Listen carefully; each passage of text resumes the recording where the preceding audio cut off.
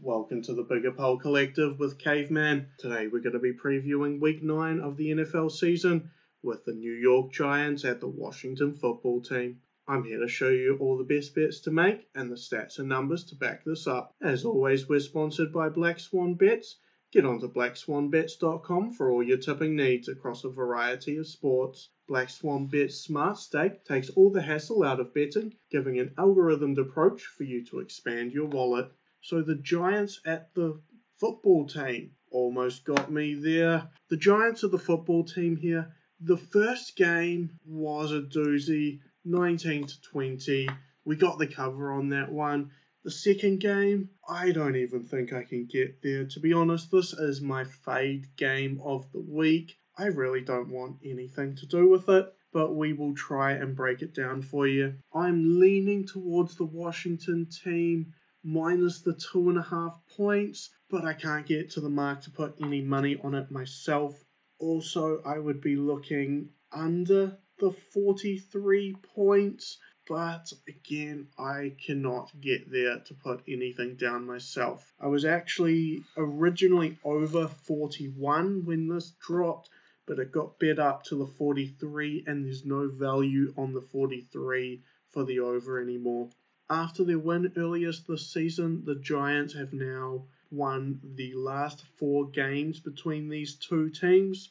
The last 4 years, the Washington football team is 4-0, 100% to the over after a bye. Obviously, COVID has changed that a wee bit this year. And since 2013, they are 1-6, 14% against the spread after a bye. So the stats do tell us take the Giants and take the over.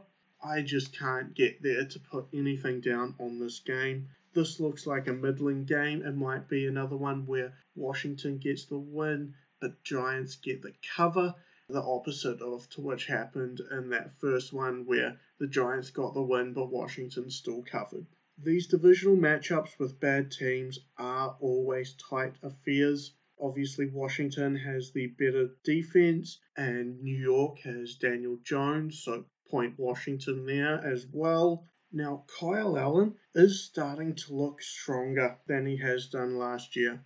The last 2 starts have been decent enough starts for Kyle Allen, and Antonio Gibson is really starting to come into his own. If we look into a few player props here, Logan Thomas gets a difficult matchup, but he has gone over 40 yards in his last 2 games with Kyle Allen throwing him the ball. So over 32.5 could be a decent wee side bet here. But like I say, he does have a tough matchup against Blake Martinez. Antonio Gibson to go over 52.5 rush yards looks a good one. I've seen that down to 50 at some books as well. The only thing is, obviously, the New York Giants do have a stronger run defense, even though they got run over in their last game against Tampa Bay. What I do like, however, is J.D. McKissic over 18.5 receiving yards. McKissic's getting a really good rapport going with Kyle Allen and this offense, so him catching the ball out of the backfield should be a good one here. This does look like the worst game of the week. I don't think I can watch it. Don't think I can bet it. Can't tell you guys to bet it, but I did my best to break it down for you anyway. So thank you for listening to another episode of the Bigger Pole Collective, brought to you in association with Black Swan Bets. We hope you enjoyed our content.